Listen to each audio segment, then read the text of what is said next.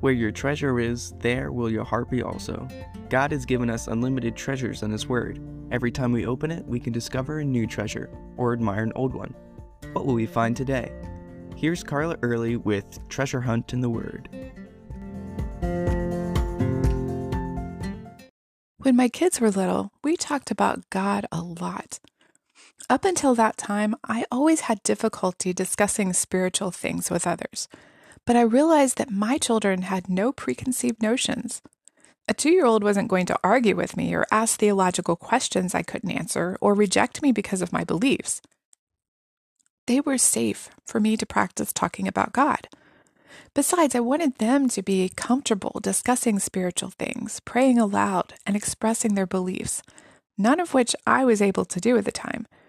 So we might as well learn together, right? The easiest thing to start with was how God created everything. At the time, my daughter was mesmerized by ladybugs, or A-bugs, as she called them. She could patiently watch one crawl across the porch and up the wall. This gave us lots of time to talk about how God made them.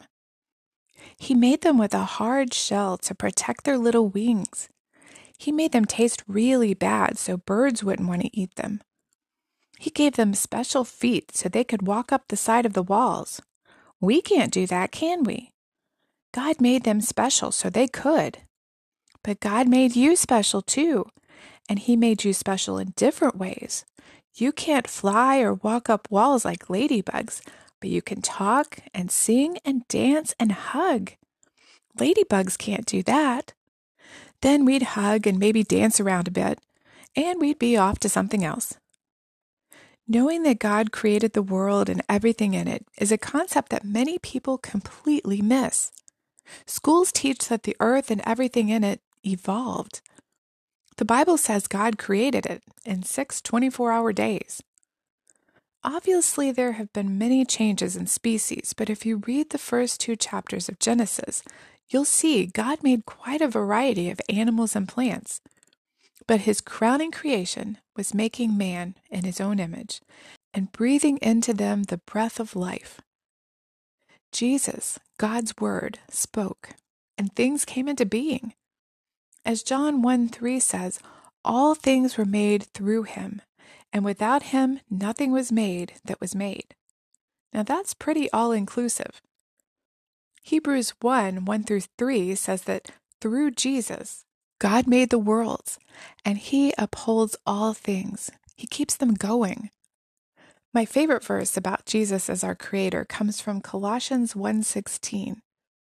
For by Him all things were created that are in heaven, that are on earth, visible and invisible, whether thrones or dominions or principalities or powers. All things were created through Him and for Him. Did you catch that? You were made for Him. God created you for Himself. Isn't that an awesome concept? In fact, He created you physically in your mother's womb, but He doesn't stop there.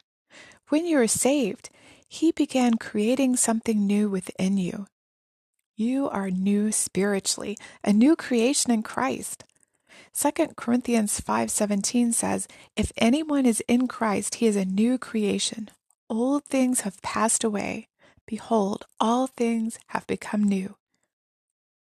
Are you a new creation in Christ? As He grows and matures you, that's called sanctification. And it takes a while. All the rest of our lives, in fact. How have you seen Him growing you today? You can contact us at treasurehuntintheword@gmail.com. We'd love to hear the treasures God has given you through His Word. You can listen to other episodes at our website, which you can find in the description below. Thanks for listening, and remember, where your treasure is, there will your heart be also.